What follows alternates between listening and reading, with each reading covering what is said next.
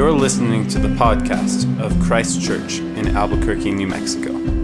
We hope these sermons help you to know God through Christ by deepening your belief in the gospel.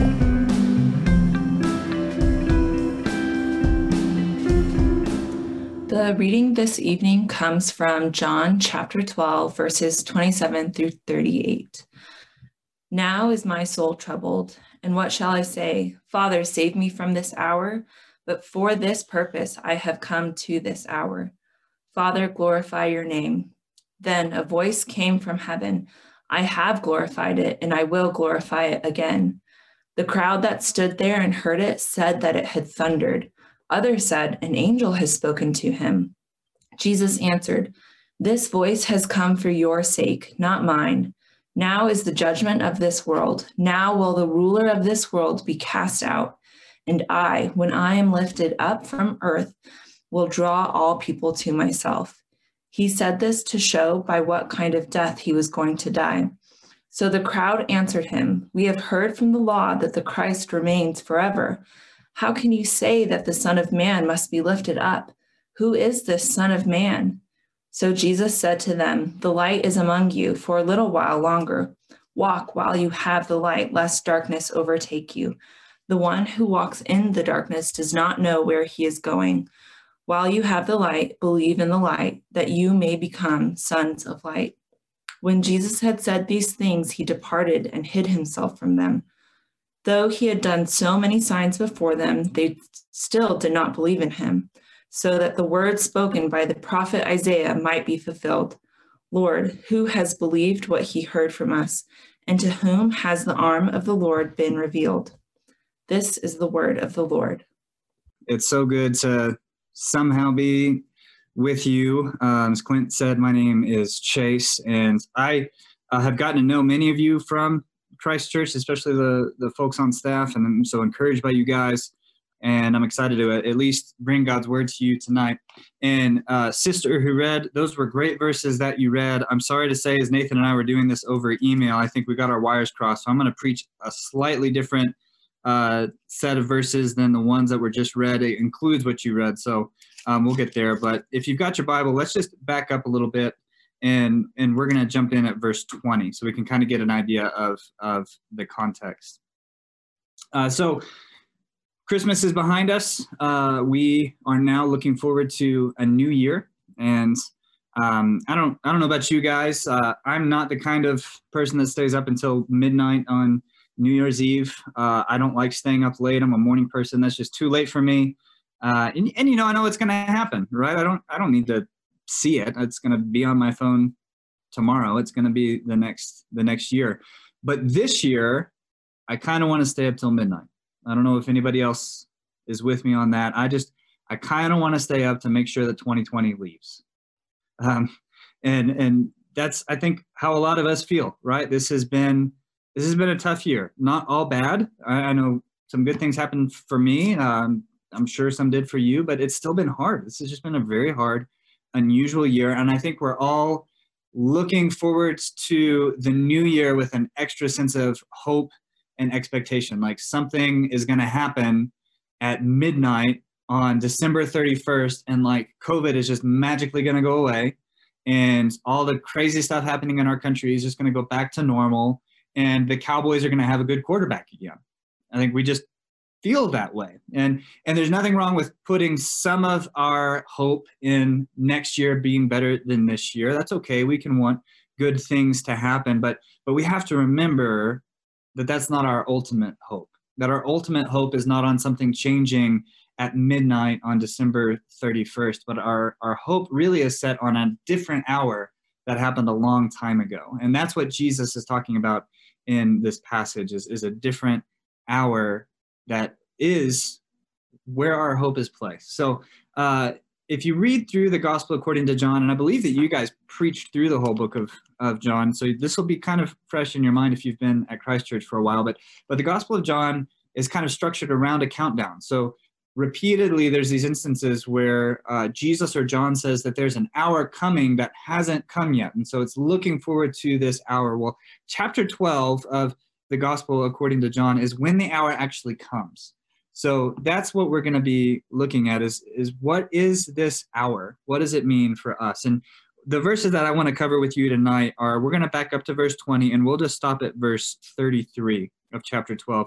And we're actually going to I'm going to jump around. We're like you guys at Desert Springs. We like to go verse by verse, but this passage is kind of like a sandwich. Okay, so it's got Jesus talking about his hour and what that means for the whole world in one section at the beginning, and then at the end, there's another section where he kind of picks up the same thing. He's talking about the hour, and he's talking about what it means for the whole world. And then right in between those sections, there is a part where Jesus turns to talk to his followers and what that means for us and how that impacts us in the way that we specifically are disciples or followers of Jesus. So it's kind of like a sandwich, and we're going to take the two ends first, and then we'll consider what's in the middle. But I don't want you to think in me saying that means that what's in the middle is somehow meatier than what's on the outside, because this whole thing is meat. This is just one big meaty passage. It's like two prime rib steaks with bacon stuck in between. So that's our text this morning. And what day is it?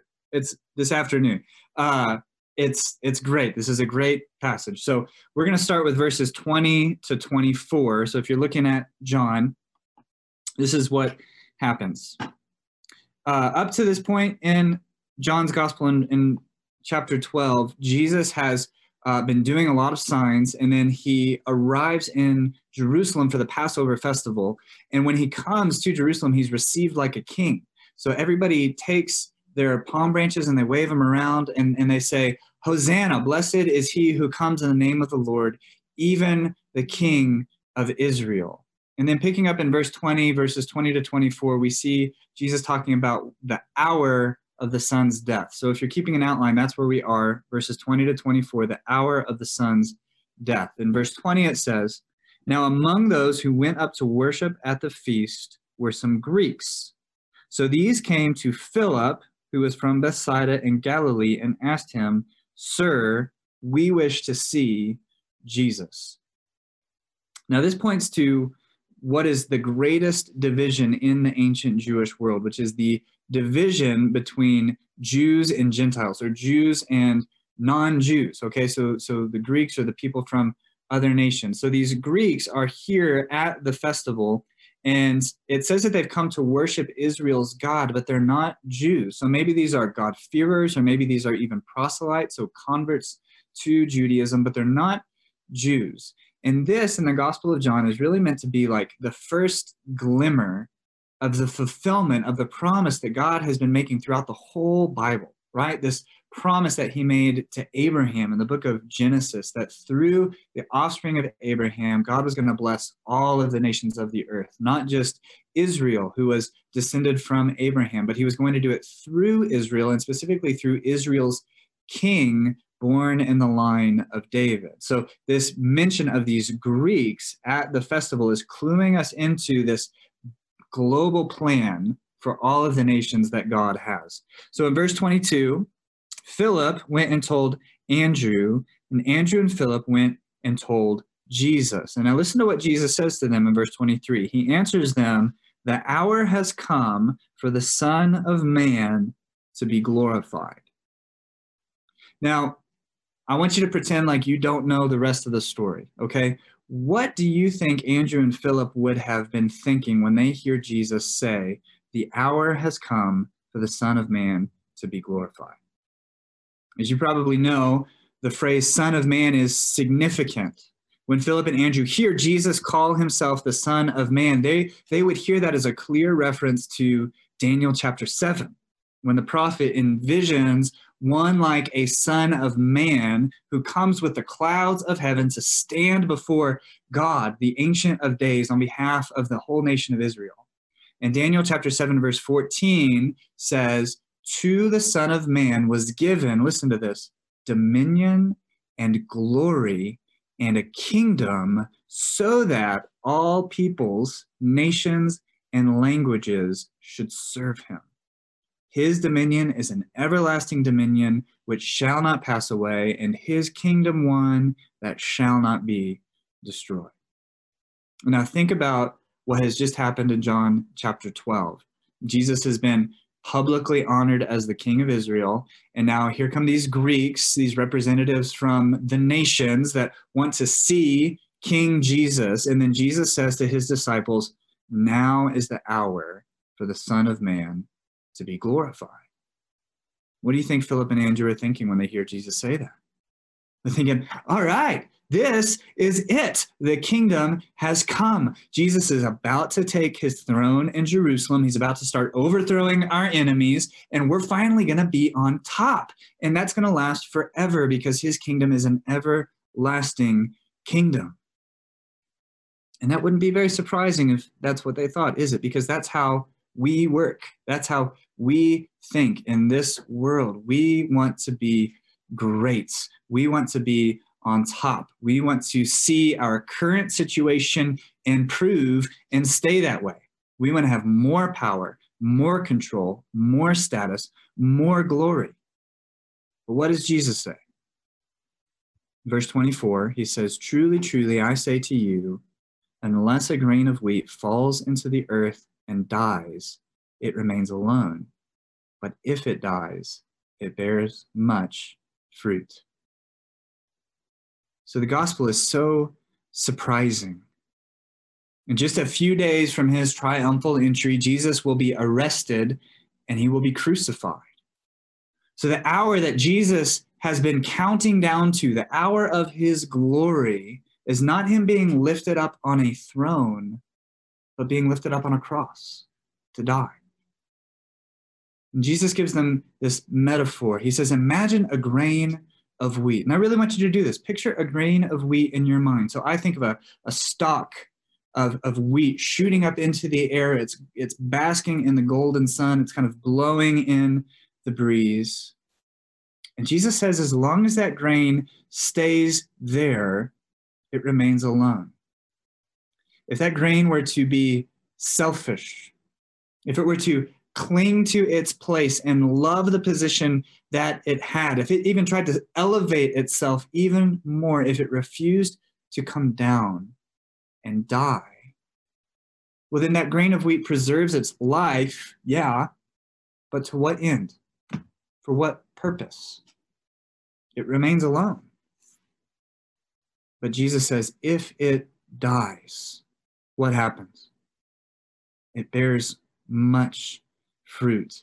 What was one glorious grain of wheat becomes something so much more. It becomes what it was always meant to be, a whole another stalk with more grains that fall and bear more fruit until there is a whole harvest. And what is Jesus talking about?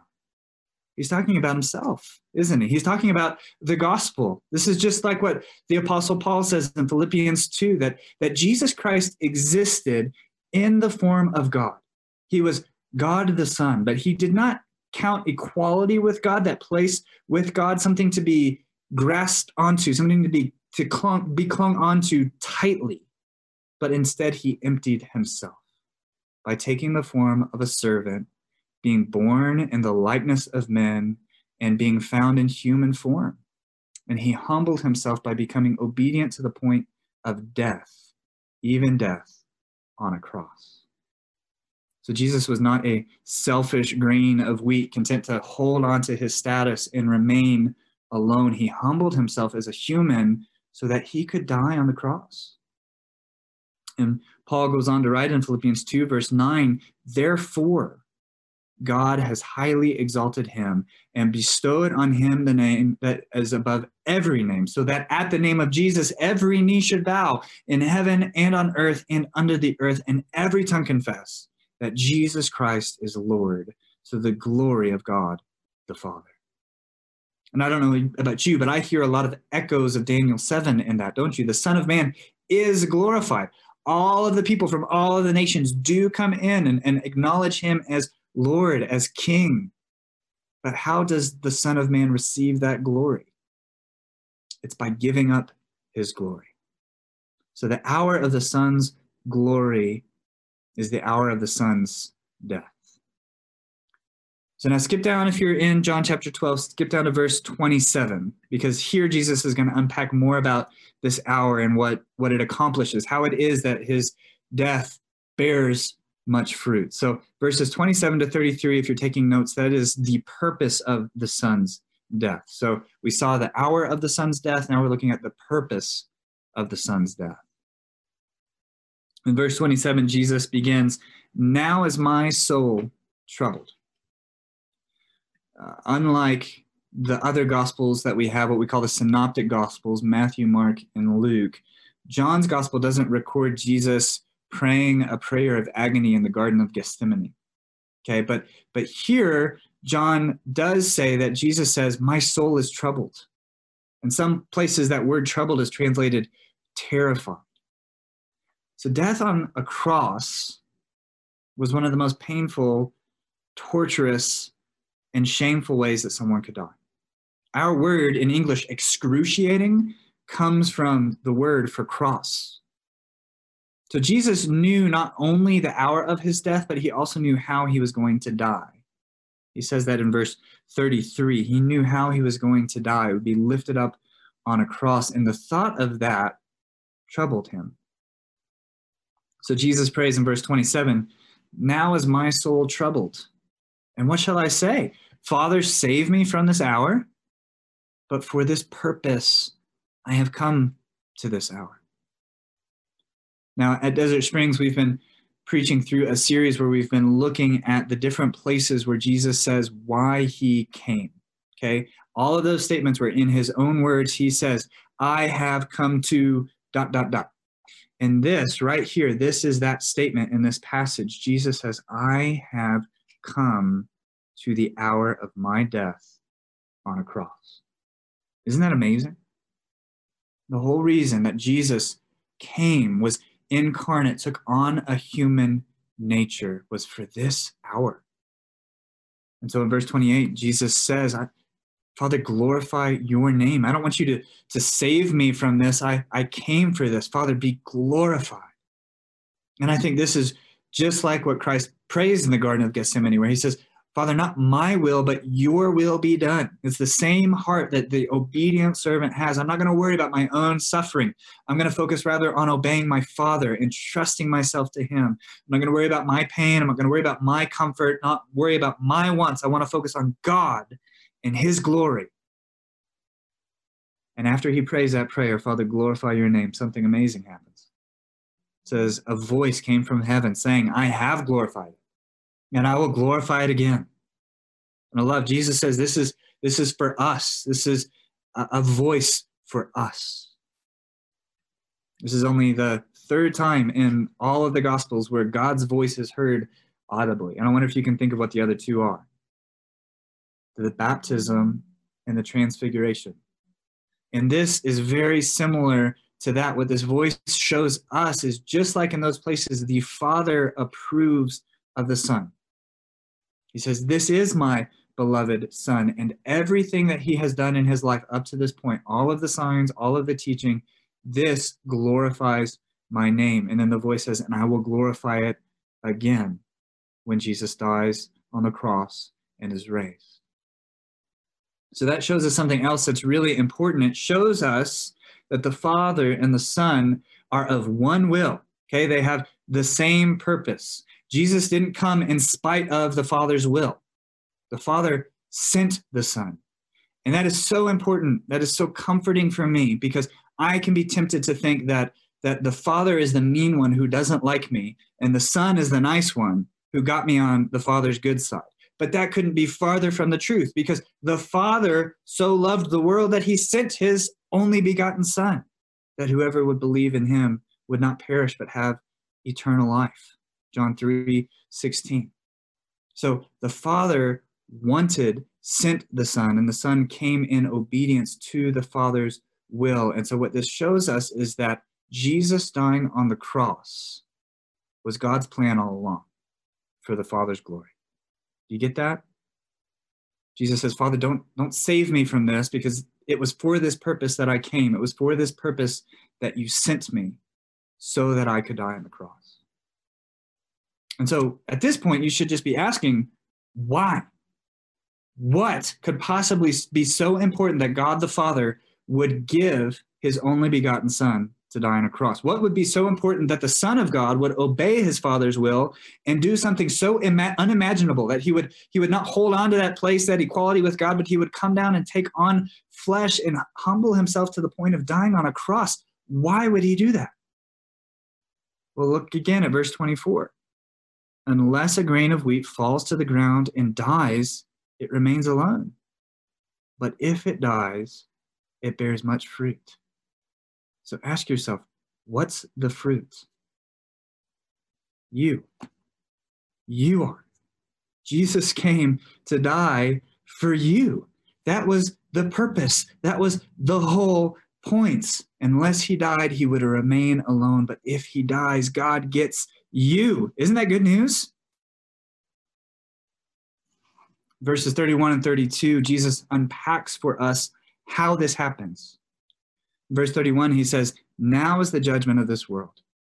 Now is the ruler of this world cast out. When Jesus says judgment, what he's referring to is the judgment that we all deserve for our sin. Okay? Every one of us, as we've confessed together tonight, every one of us has disobeyed God's commandments.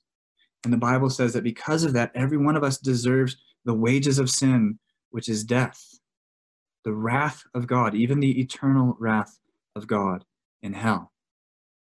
And in verse 31, Jesus also mentions the ruler of this world. That's Satan. In Hebrews chapter 2, the author to the Hebrews says that the devil has the power of death, and he keeps us in spiritual bondage because of our sin and our fear of death. So we've got a big problem.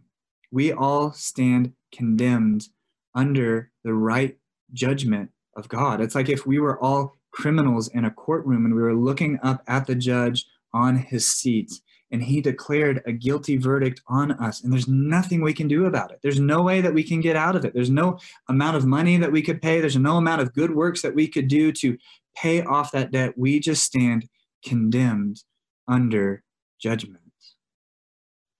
And that was the reason that Jesus came. Because he saw us in our need, he saw us under judgment, and he knew that there was nothing we could do about it.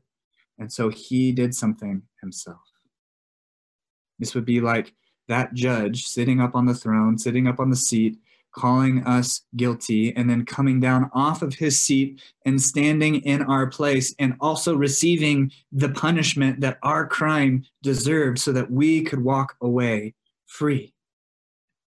That's why it's so important that Jesus came in the flesh. This was a problem that couldn't be solved from a distance. God the Son had to come and be just like us, able to die so that he could suffer the just punishment that we deserve. And that's what he did. And that's why he came, so that he could do that for you. In John's Gospel in chapter 3, verse 18, John writes this: the one who believes in Jesus is not judged. You hear that? Isn't that the best news? The one who believes in Jesus is not judged. How? Because Jesus was judged instead. If you believe in Jesus, he takes the wrath that you deserve. But then John goes on to write in verse 18, the one who does not believe has been judged already, because he has not believed in the name of the only Son of God. That's what Jesus means in our text when he says, now is the judgment of the world. One way or another, everyone on earth is judged at the cross. You're either judged worthy of judgment because you saw the sacrifice that the judge has made on your behalf, and taking that judgment and you deny it, you reject it, and you say, I don't believe in that. And you suffer all of the consequences for what you deserve. Or you believe and you accept that free gift of forgiveness from the one who died for you, and then you are no longer judged. And the amazing thing about all of this is, if that wasn't amazing enough, where it gets even better, at least in this passage, is the big idea that Jesus is trying to get to is that this forgiveness, this freedom from our judgment is available to everyone and anyone who will believe. This is where it ties back into the Greeks coming to look for Jesus at the very beginning, okay? They are not second-class citizens in this kingdom. It doesn't matter who you are. It doesn't matter where you came from. It doesn't matter what you've done. All you have to do is believe. That's what Jesus says in verse 32.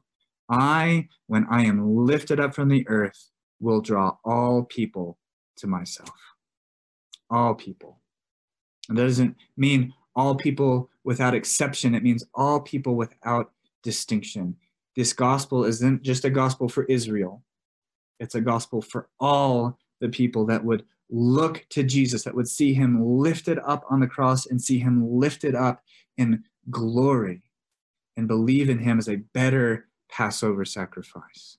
Anyone that would look to Jesus can come and be forgiven. Athanasius, the bishop of Alexandria in the 3rd century, he wrote this: "It's only on the cross that a man dies with his arms outstretched." It was fitting that Jesus die with those outstretched arms, that he might draw his ancient people with the one and the Gentiles with the other and join both together in himself. That was why Jesus came. So as we're looking at this text this morning, that's the beginning and the end of our passage. This hour that Jesus came, the hour of his glory, is the hour of his death. And that hour makes salvation possible for all people from all nations. And so what about this part in the middle? If you look at verses 25 to 26, this is where Jesus switches a little bit to talk specifically to his followers.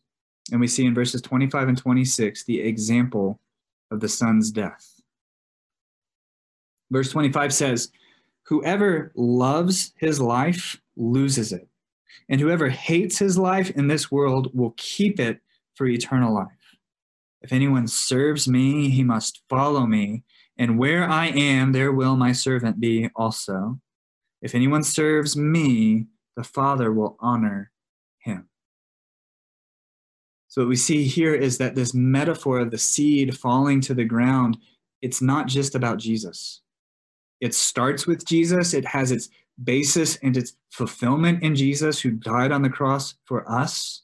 But this is a spiritual principle that applies to everyone in his kingdom. Jesus is using this following language. This is the language that a rabbi would use of his disciples. If a rabbi called you to follow him, what was expected is that the disciples would follow very closely behind that rabbi. They would stay right with him, and not only would they listen to his teaching and learn how to say his teaching with their words, but they would also live their lives in imitation of their master. And that's what Jesus is calling us to, this same kind of discipleship. That's why he says, "Where I am, there will my servant be also." And the great thing about this is we will follow Jesus into his same glory. Did you see that at the end, verse 26, it says, "If anyone serves me, the Father will honor him"? So we are like Andrew and Philip, sharing in this kingdom, in this reign of our Lord. But we don't receive glory in a different way than our master receives glory. That is to say, when Jesus asks us to follow him, we don't follow him physically. We follow him by dying with him. We follow him by laying down our lives just like he did. And only that way do we follow him into eternal life with God, sharing in his glory. So this is the principle that Jesus is unpacking in these verses. He says, if you love your life, if the grain of wheat refuses to fall down to the earth and die, you will lose your life. But if you hate your life in this world, okay, that is, if you don't consider your life or your relationships or your possessions or your comforts as being worth held onto at all costs, if you will be willing to let those things go to lose even your life, then you will be raised to something even better, and you'll keep it for eternal life, and you'll be honored with Jesus in the kingdom. But I want to stress here that following Jesus is going to hurt. It is excruciating. Jesus is not exaggerating when he says that we have to die with him. And you shouldn't let anyone make you think that believing in Jesus is going to be easy or pain-free.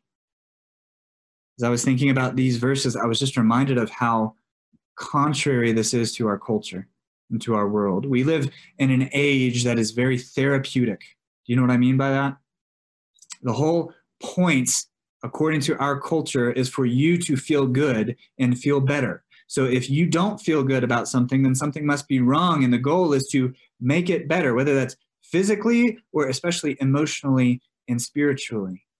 So you need to be affirmed. You need to be encouraged. You need to be built up. You need to be self-actualized. And if something doesn't feel good, then you're doing the wrong thing, and you need to do the thing that does make you feel good. These are the kind of books that sell in the bookstore. This is what daytime TV is all about. It's just trying to make you feel good.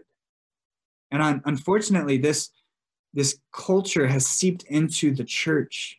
So you'll even hear this if you listen to many churches, ones that I would say are conservative. They confess that the Bible is the word of God, but you listen to the message and it kind of just comes across as God wants you to be happy. And God has a wonderful plan for your life, and he wants to help you understand what your purpose is and solve all of your problems. And I'm not saying that that's not part of it, okay? That's kind of the gospel, but that's not the whole gospel. I'm afraid that's more the gospel of the grain of wheat that doesn't come down. And so it remains alone and it doesn't bear fruit, because what Jesus is talking about, the real gospel, comes through the cross. It comes through suffering. And that's what Jesus has called us to. And we just don't have categories for that, but we have to, church. We have to have categories for dying, and only after dying, seeing that resurrection, seeing that fruit as it's born. So what does that mean? How do we follow Christ in dying? Well, first, we die by believing in Christ. Okay, so I'm especially talking to non-believers. If you're listening, if you haven't put your faith in Jesus Christ, to believe in Jesus is its own kind of death.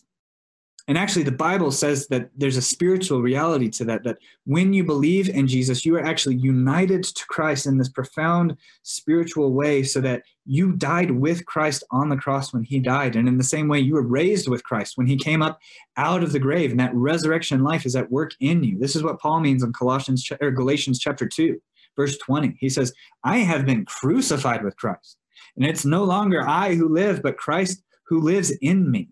And the life I now live in the flesh, I live by faith in the Son of God who loved me and gave himself for me. So there's this union that happens with Christ. But really what I want to talk about more specifically is that believing in Jesus costs you everything. To believe in Jesus feels like death. When I'm sharing the gospel with a non-believer and I've laid everything out for them, and I know that they understand the principles of the gospel and what I'm talking about, but they just still won't accept it, I'll often just ask that person, what are you afraid of losing? What are you afraid of giving up if it means following Jesus? Is there a relationship that you're in that you know is sinful, and that if you actually repented and believed in Jesus, you know that would mean that relationship would have to end, and you just don't want that to happen? Would believing in Jesus mean that you have to give up your career ambitions and you're not ready to do that? Would becoming a Christian mean that your weekend plans have to change? And as silly as it sounds, that was actually my biggest stumbling block before I became a Christian. I knew that if I put my faith in Jesus and obeyed Jesus as my king, then that would mean that the things that I did on the weekends with my friends that I knew were sinful, I just couldn't do anymore. And I was afraid of giving those friends and those experiences up to follow Jesus. And when I say it out loud, and I say it now, that sounds so silly, but that was my heart. I wanted to hold on to those things. And Jesus says, if you hold on to those things that you love, well, you'll lose everything. But if you let those things go, if you hate those things and grab onto Jesus by faith, you will gain everything. Eternal life and in this life. So if you're listening and you haven't believed in Jesus, I would encourage you to just take his words seriously. There is a judgment.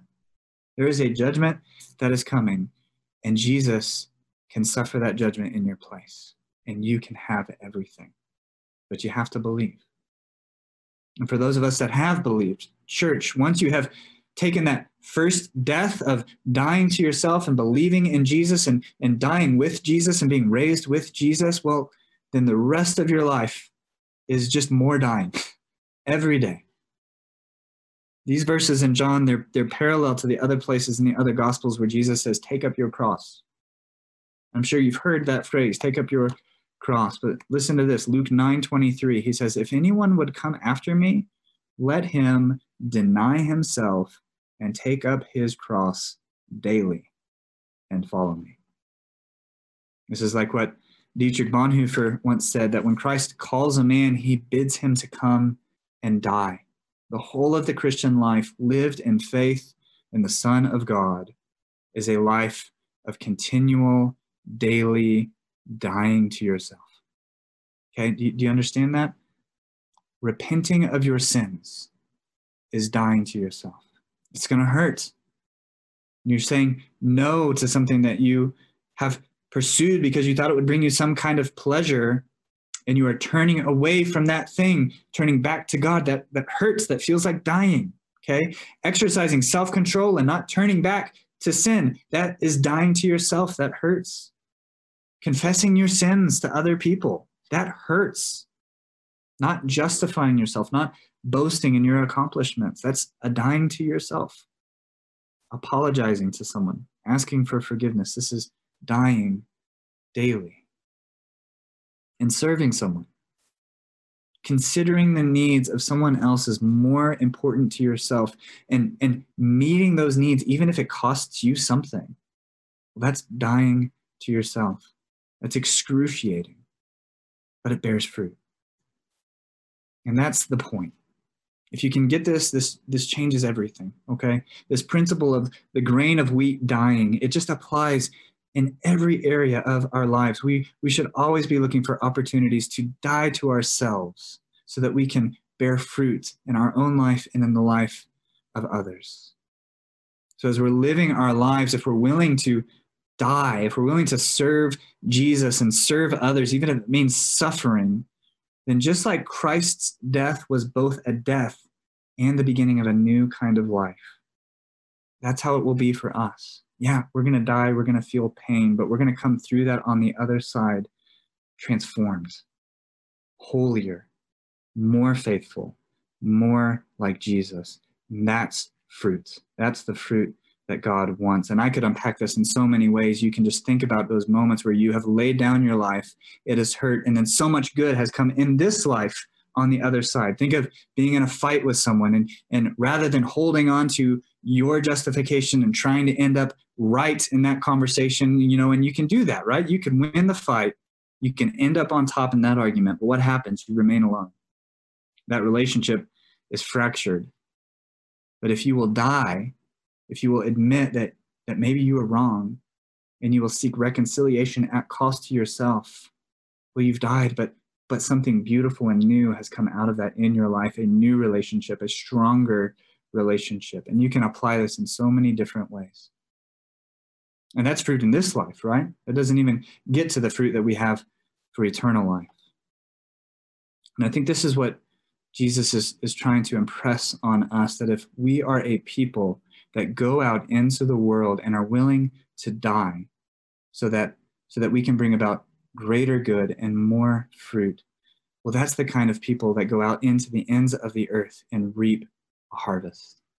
I'm so encouraged by you all and your focus on missions and your generosity towards missions. You're dying so that missionaries can be sent out to share the gospel. But Jesus calls all of us to be the kind of people that will die so that other people can have their greatest need met, which is to hear about Jesus and to believe in Jesus. And Jesus is calling us to follow him, to be the kind of people that not only say these words about our Savior who died on a cross, but to live our lives in such a way that it reflects this truth, that we believe that we had a Savior who died with his arms outstretched and wanted to meet the needs of anyone and everyone that he could. And so that's what he's calling us to. You have to remember that every one of you, if you've believed in Jesus, you're a grain of wheat that came from a grain of wheat that died so that you could have life. And that grain of wheat came from a grain of wheat that died so that they could have life. And that grain of wheat came from another grain of wheat. And all of those grains of wheat go all the way back to the grain of wheat, that glorious grain of wheat that didn't hold on to his place on that stalk, but came down so that he could bear much fruit. And he wants us to just keep that process going. So as we go into a new year, I'm reminded, I grew up in Texas. So in the South, they do this thing where on New Year's Day, you eat black-eyed peas. And I don't think they do this in New Mexico, but this is, ask anybody from the South, this is what you do. It's like a lucky, good luck tradition. And I hated it because I hate black-eyed peas. They're gross. But that was what you did. January 1, you eat black-eyed peas. And the story behind that is black-eyed peas, a long time ago, was really the food that you gave to horses. Okay, so it's not good food. It's what you ate when you had nothing else to eat.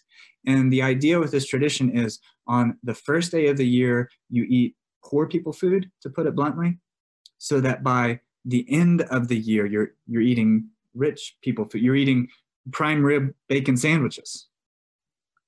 And isn't that kind of how we all want to approach the new year, is that we hope that our circumstances are improved at the end of the year, that things have gotten better for us in our life than they were at the start of the year. But what if we go into this new year, not with that vision, but this vision that Jesus gives us, this purpose that he's given to us of being grains of wheat that die, that go low, so that others can be brought up, so that we would all be lifted up with Jesus and glorified with him in heaven. Let's have that vision, church, as we go into the new year, and let's pray to that end, okay? So will you pray with me?